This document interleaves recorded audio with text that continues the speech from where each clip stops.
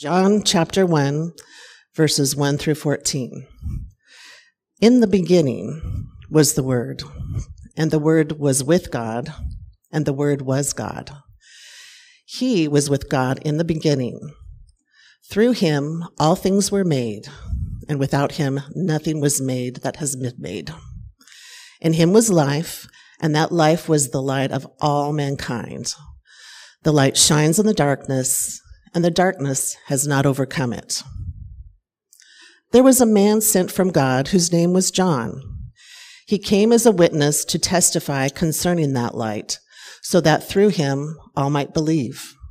He himself was not the light. He came only as a witness to the light. The true light that gives light to everyone was coming into the world.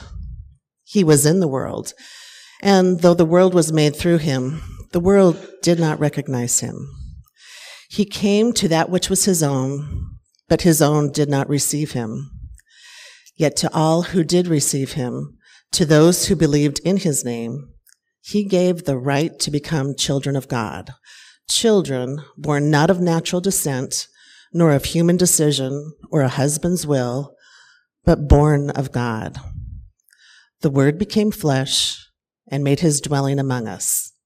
We have seen his glory, the glory of the one and only Son, who came from the Father, full of grace and truth. If you have a Bible, you can open up to John chapter 1, which we've just read from, or you can grab the sheet in front of you, although I'll be reading a little further than the sheet goes. But yeah, John chapter 1 is where we are heading in our time this morning. And as you go there, I love singing together. Right? I mean, I love that that's something that we do. That's a part of who we are. We gather and we sing. There's something beautiful about that. It involves our whole selves and our bodies, and so much could be said about that, and maybe we'll talk more. And although when we sing, we typically sing from a screen rather than hymnals, most of the songs that we do sing come from hymnals. In fact, most of them that we sing come from this hymnal that have been turned into PowerPoints that we put on the screen. And I love hymnals. They're wonderful, filled with songs of reflection and praise and so on and so forth. What a wonderful gift to have, to be able to join in song together. They're wonderful, but here's the thing. Sometimes hymnals can be a great, big, confusing contradiction, right? For example, one of the songs in this hymnal is one that I'm sure many of you are familiar with and have sung before. The song goes, "This world is not my home, I'm just a passing through," right? Some of you know that one? All right. So that song is in this hymnal. This world is not my home. And yet, another song in this hymnal, "This is my Father's world." What do we do with that, right? Another example, right? Another popular song in this hymnal is, "I'll fly away, oh glory, I'll fly away," right? You know that one? Probably sung it before. Pretty fun song. And yet another song in this hymnal goes, "Jesus is coming again. Morning or noon, evening or soon, Jesus is coming again." Right? Once again, these are some different ideas that are going on, right? You see, we might enjoy one of these songs or all of these songs. Maybe there are some very meaningful and fun moments in our lives that these songs remind us of. But we can't actually believe in all of these songs, right? I mean, either this world is not my home and I'm going to fly away, or this is my Father's world, and Jesus is coming again. It can't be both, right? Either we don't belong here and we're going to leave this place, or this place is something that God has created and is coming back to restore. Both of these cannot be true. One of these or the other, right? Well, today we're going to be continuing our series on being formed in the image of Jesus. Last week, we identified 3 movements in Jesus' life that will also be true of us as we are formed into the image of Jesus. These are incarnation, crucifixion, and resurrection. Right? These are the movements of the story of Jesus. I loved singing just a little bit ago, "Tell me the story of Jesus." And we sang through every one of these. His arrival at the incarnation, his going to the cross and the crucifixion, and ultimately his resurrection. Right? And we said that as we are shaped into the image of Jesus, our lives are marked by presence, by sacrifice and service, and then by divine, holy imagination, transformation, filled with creativity and hope, right? As these things take shape in our life. Well, this week and the next few weeks, we're going to spend some time reflecting specifically on incarnation. The presence of God with us, and our call to be present as well. And I believe that as we reflect on the incarnation, we may get some clarity on the tension at the heart of these hymn lyrics. And to do that today, we'll begin with John chapter 1, which we've already read the start of, but I'll just read a few more verses as we continue this morning. John chapter 1, I'll begin in verse 14. The Word became flesh and made his dwelling among us. We have seen his glory, the glory of the one and only Son who came from the Father, full of grace and truth. John testified concerning him. He cried out saying, "This is the one I spoke about when I said, 'He who comes after me has surpassed me, because he was before me.'"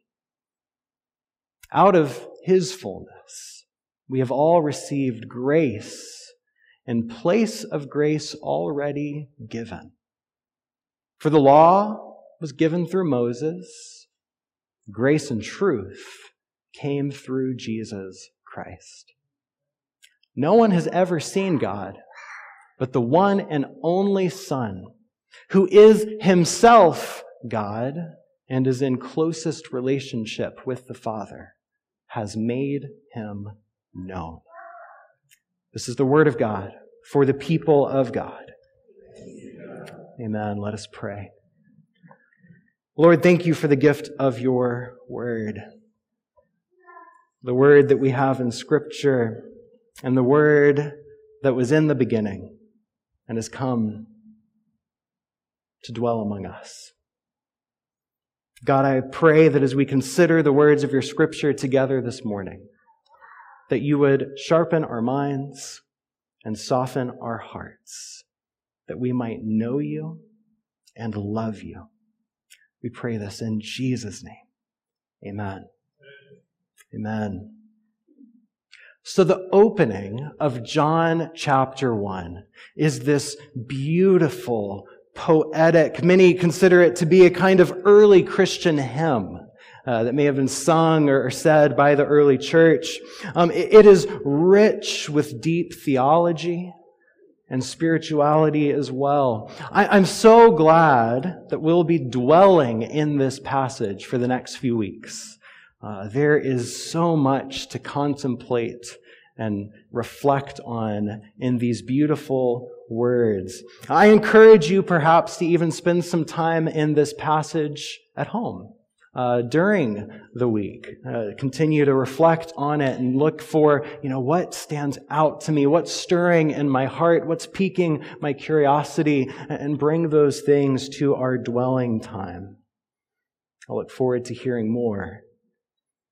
See, these words from the start of the Gospel of John are beautiful and they're powerful, and they also speak into things that would become very messy in the centuries that followed their writing. You see, already in the very first century, the letters of Paul and John warn of false teachers who would come and make confusion about who God is, who Jesus is, what it means to follow him. And throughout the first few centuries of Christianity, many, many false teachings abounded, and most of these revolved around the identity of Jesus. Who Jesus is. One of these was the denial that Jesus was really God. Some believe Jesus was perhaps a spiritual being of some sort, like the angels, and that like the angels, he was created by God, perhaps even created first, before other spiritual beings. Those who believed and taught this were not trying to be anti-Jesus. They admired Jesus, they listened to his teachings and sought to follow him. But no matter how highly they might have esteemed Jesus, he would always be to them just another created thing. Even if it was a created thing with wise and true words of God, he would be nothing more than like the Old Testament prophets, or like the angels, Gabriel and Michael, who appear to God's people. But he would be created nonetheless. Not the true God who had come to save God's people. And of course, these kinds of beliefs live on today in pseudo-Christian sects like Jehovah's Witnesses or Mormonism. And of course, there are plenty of folks today who might consider Jesus to be a wise teacher or a prophet, but don't believe that he's God, right? And so to these ancient false teachings that still abound today, the opening of the Gospel of John unambiguously tells us that in the beginning was the Word, and the Word was with God, and the Word was God. And who exactly is this Word who is in the beginning? Well, it's the Son of the Father, whose name is said in verse 17. It's Jesus Christ. Jesus was in the beginning with God. He is God. To those who would teach that he was created by God, even if he was created first among all things, the Gospel of John continues. Through him, all things were made. There is nothing that has been made that was not made through him. Right? Through Jesus, all things were made. Nothing that has been made was made without him. Which is to say, he has not been made.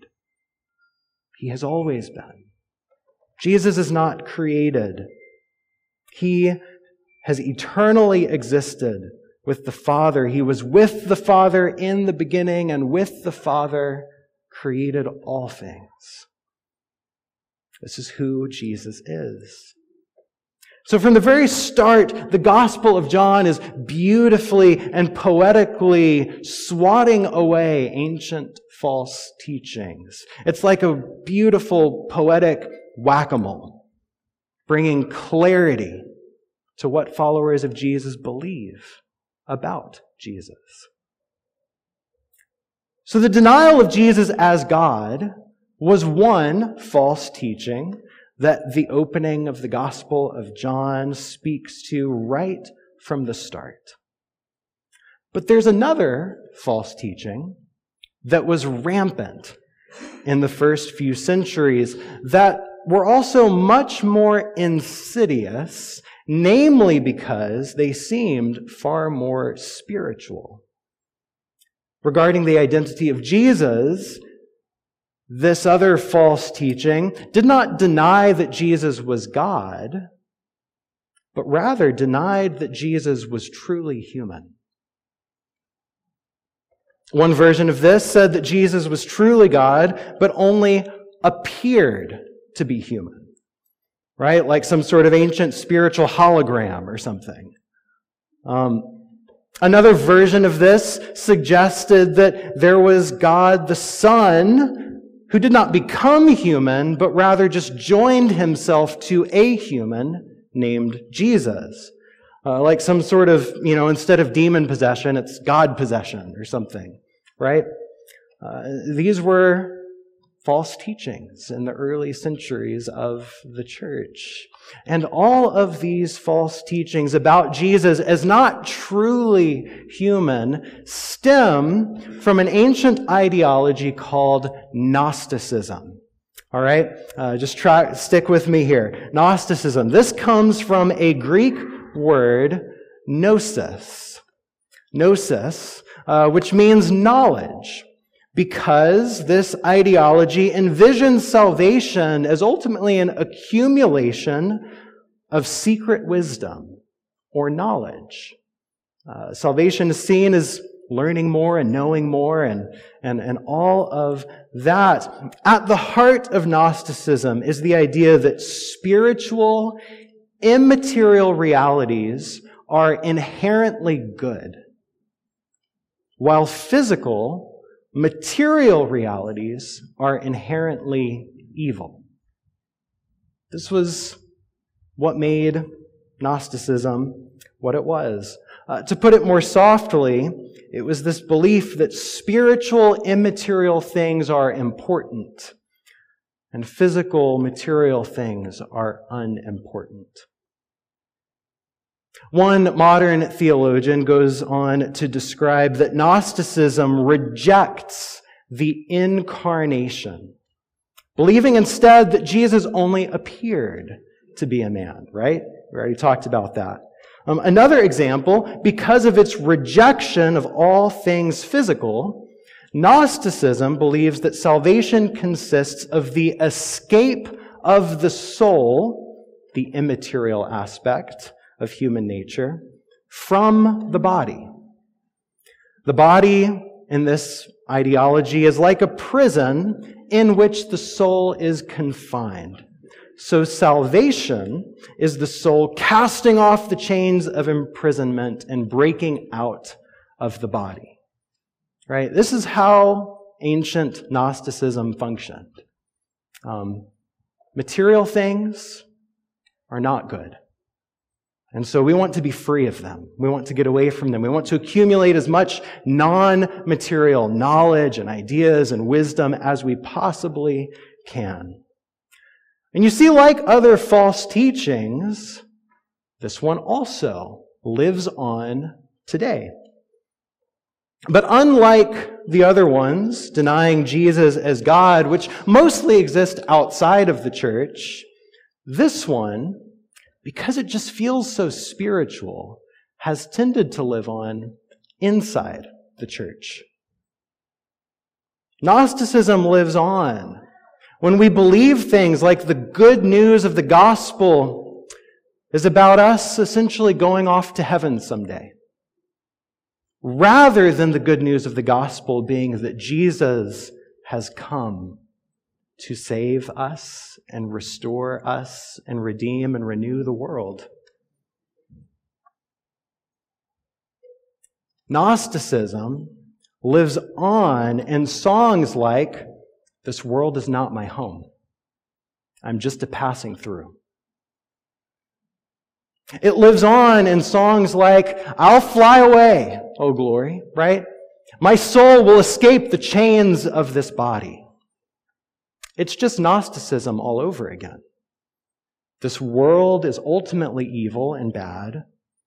Material things are ultimately bad, or at least unimportant. What really matters is getting out of this material place.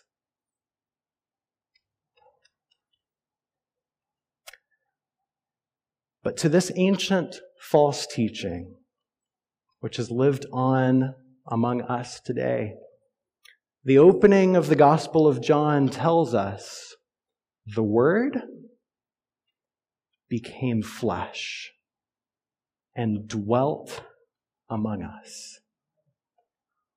The Word became flesh and made his dwelling among us. The spiritual, eternally existing Word not appeared like flesh, not joined itself to flesh, but actually became flesh and dwelt among us. Something like this would be utter foolishness to the ancient Gnostics. But John makes it absolutely clear that this Jesus, who is God, is also truly and fully human. Flesh and blood.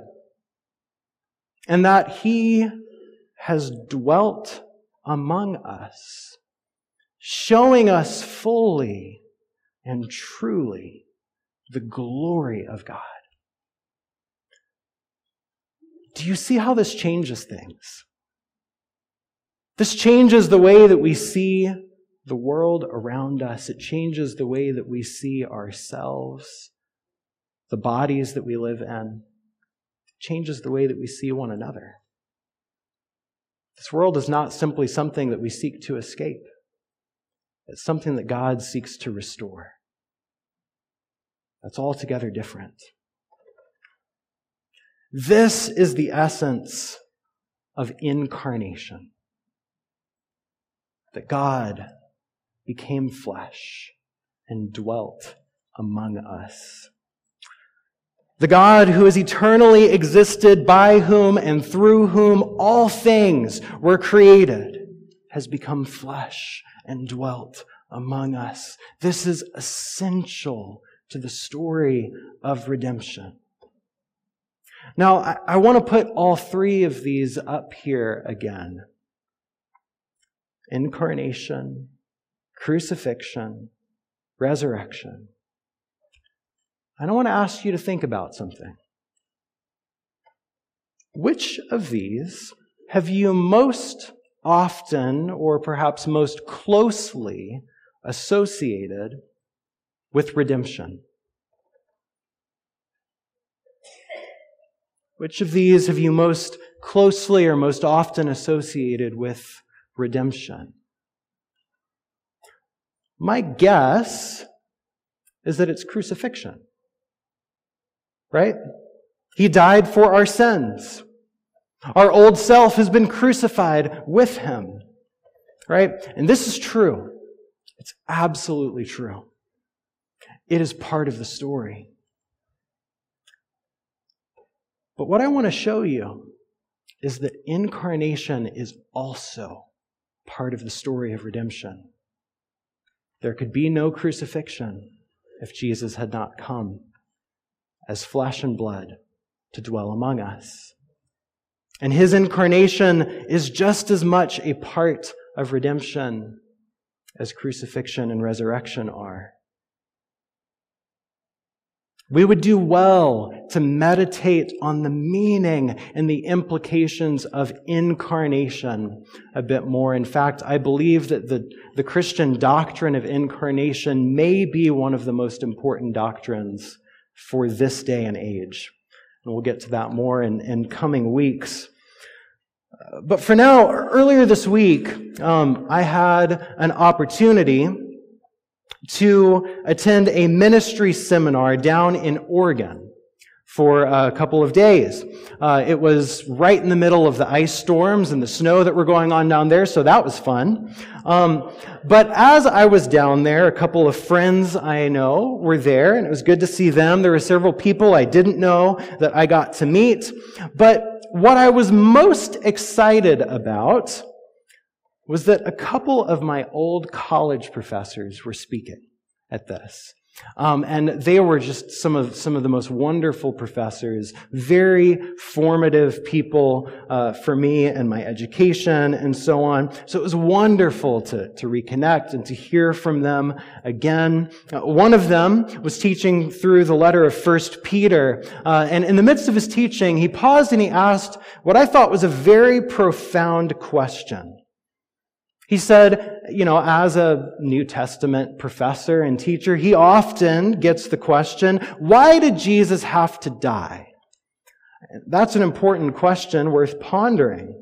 But he said another question that he wants people to think about a little bit more is not simply, why did Jesus have to die? But why did Jesus have to live so long? Right? I mean, if Jesus only came to die, then why not just have him be killed by Herod when he was 2 years old? Right? I mean, Matthew chapter 2 tells the story. Herod's hunting him down, trying to kill him. If he's just come for the purpose of dying, it's a great opportunity. Let it go ahead and happen. It only takes 2 years. But that's not what happened. Why did Jesus live so long? The reason is because Jesus' incarnation, his life, was just as necessary for our redemption as his death. Someone who has reflected very deeply and extensively on this is a theologian and church leader from the 2nd century named Irenaeus. Irenaeus. He was born in 130 A.D., shortly after the time of the apostles. In fact, one of the apostle John's disciples was known to him and commissioned him in his ministry. So he is just very shortly after the writing of what we've just read in the Gospel of John. And he lived in a time when the ideology of Gnosticism was absolutely rampant. I mean, this was when all those different theories of Jesus, being not fully God or not fully human and stuff were just abounding.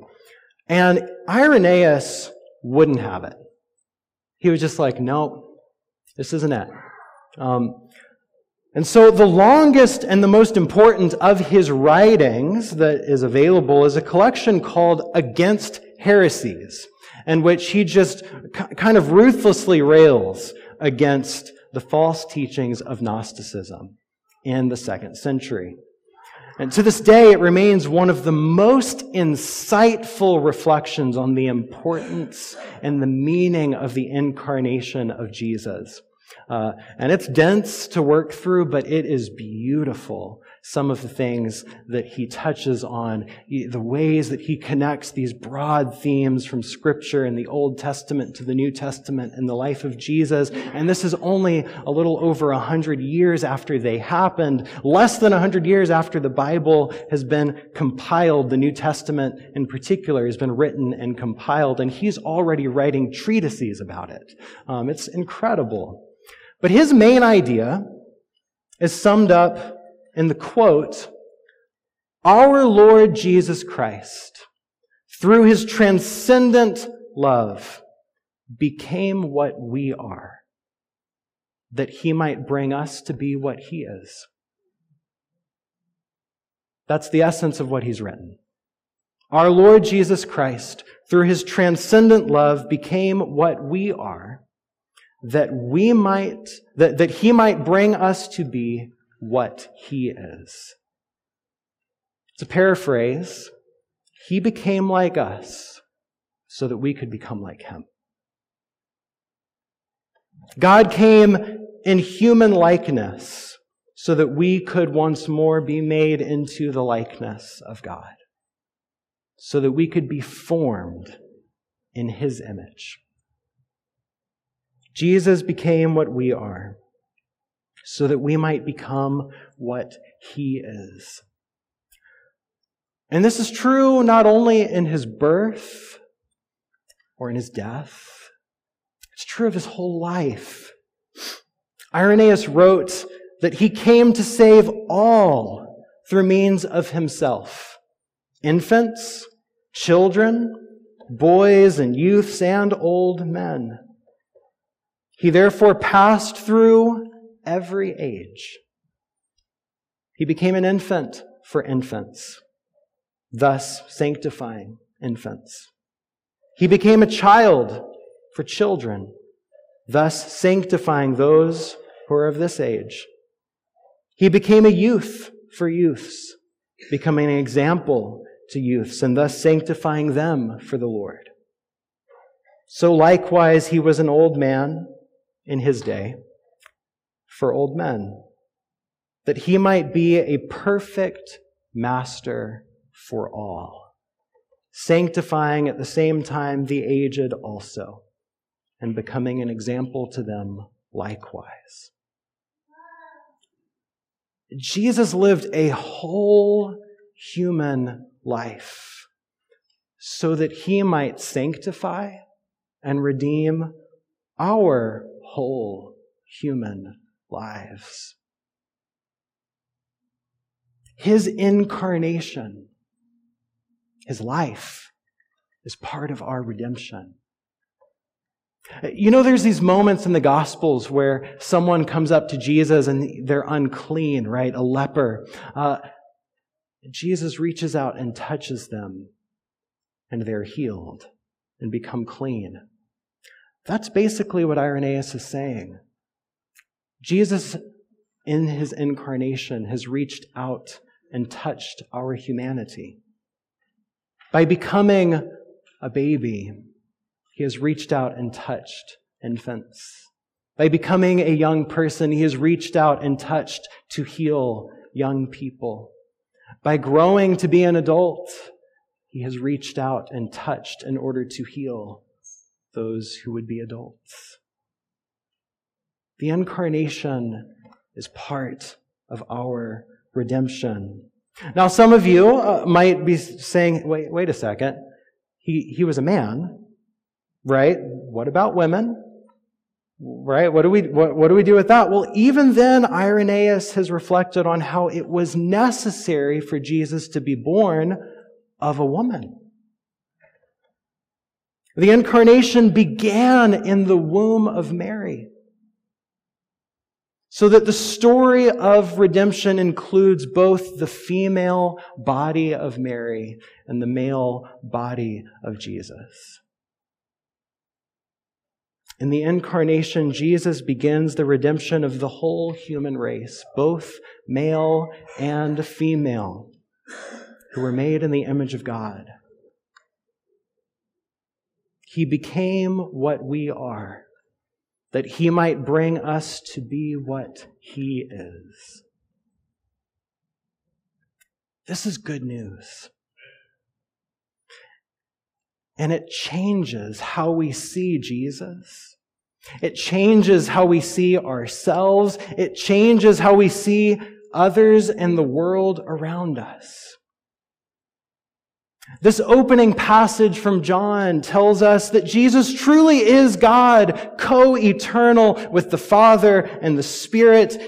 It tells us that He truly is human as He became flesh and dwelt among us. And it affirms, just like Genesis, that creation, the earth, is good. God looked at it and said, "It is good. All things were made by Him. Apart from Him, nothing was made." See, Jesus did not come to rescue us from the earth. He came to redeem us and restore the earth, to make all things new as he says himself in Revelation. When Jesus came, he lived a full and earthy life. He pointed to birds and flowers. He pointed to seed and soil. He spoke of trees and their fruit. Because all creation declares the glory of God. This means that we can look outside and we can see God present in creation. Jesus lived his life around tables with people. He ate and he drank. This means that when we eat good food and drink good drink, we can rejoice in the goodness of God. You see, the truth is, this world is our home. This world is our home. And when Jesus returns, it will once more be truly and fully God's home as well. As it says in Revelation, on that day, the home of God will be with people. The home of God will be with people. This world is our home. And God is coming to heal it and restore it so that when we are raised, we will dwell with him. And so we can encounter God in and through creation. It's a good thing to go into nature, to go on walks, to see God in all of the beauty of sunrises and sunsets, of clouds and mountains. But I want you to hear this. Though creation does declare the glory of God, Jesus did not become a bird. He did not become a tree or a cloud or a mountain. He became human. And so, look in the mirror. Look to your neighbor. Look to the person sitting next to you right now. He became what we are, that he might bring us to be what he is. When we look to one another, we see the image of God. And so let us be formed into his image as we rejoice that he has come and taken on flesh and dwelled among us. Amen.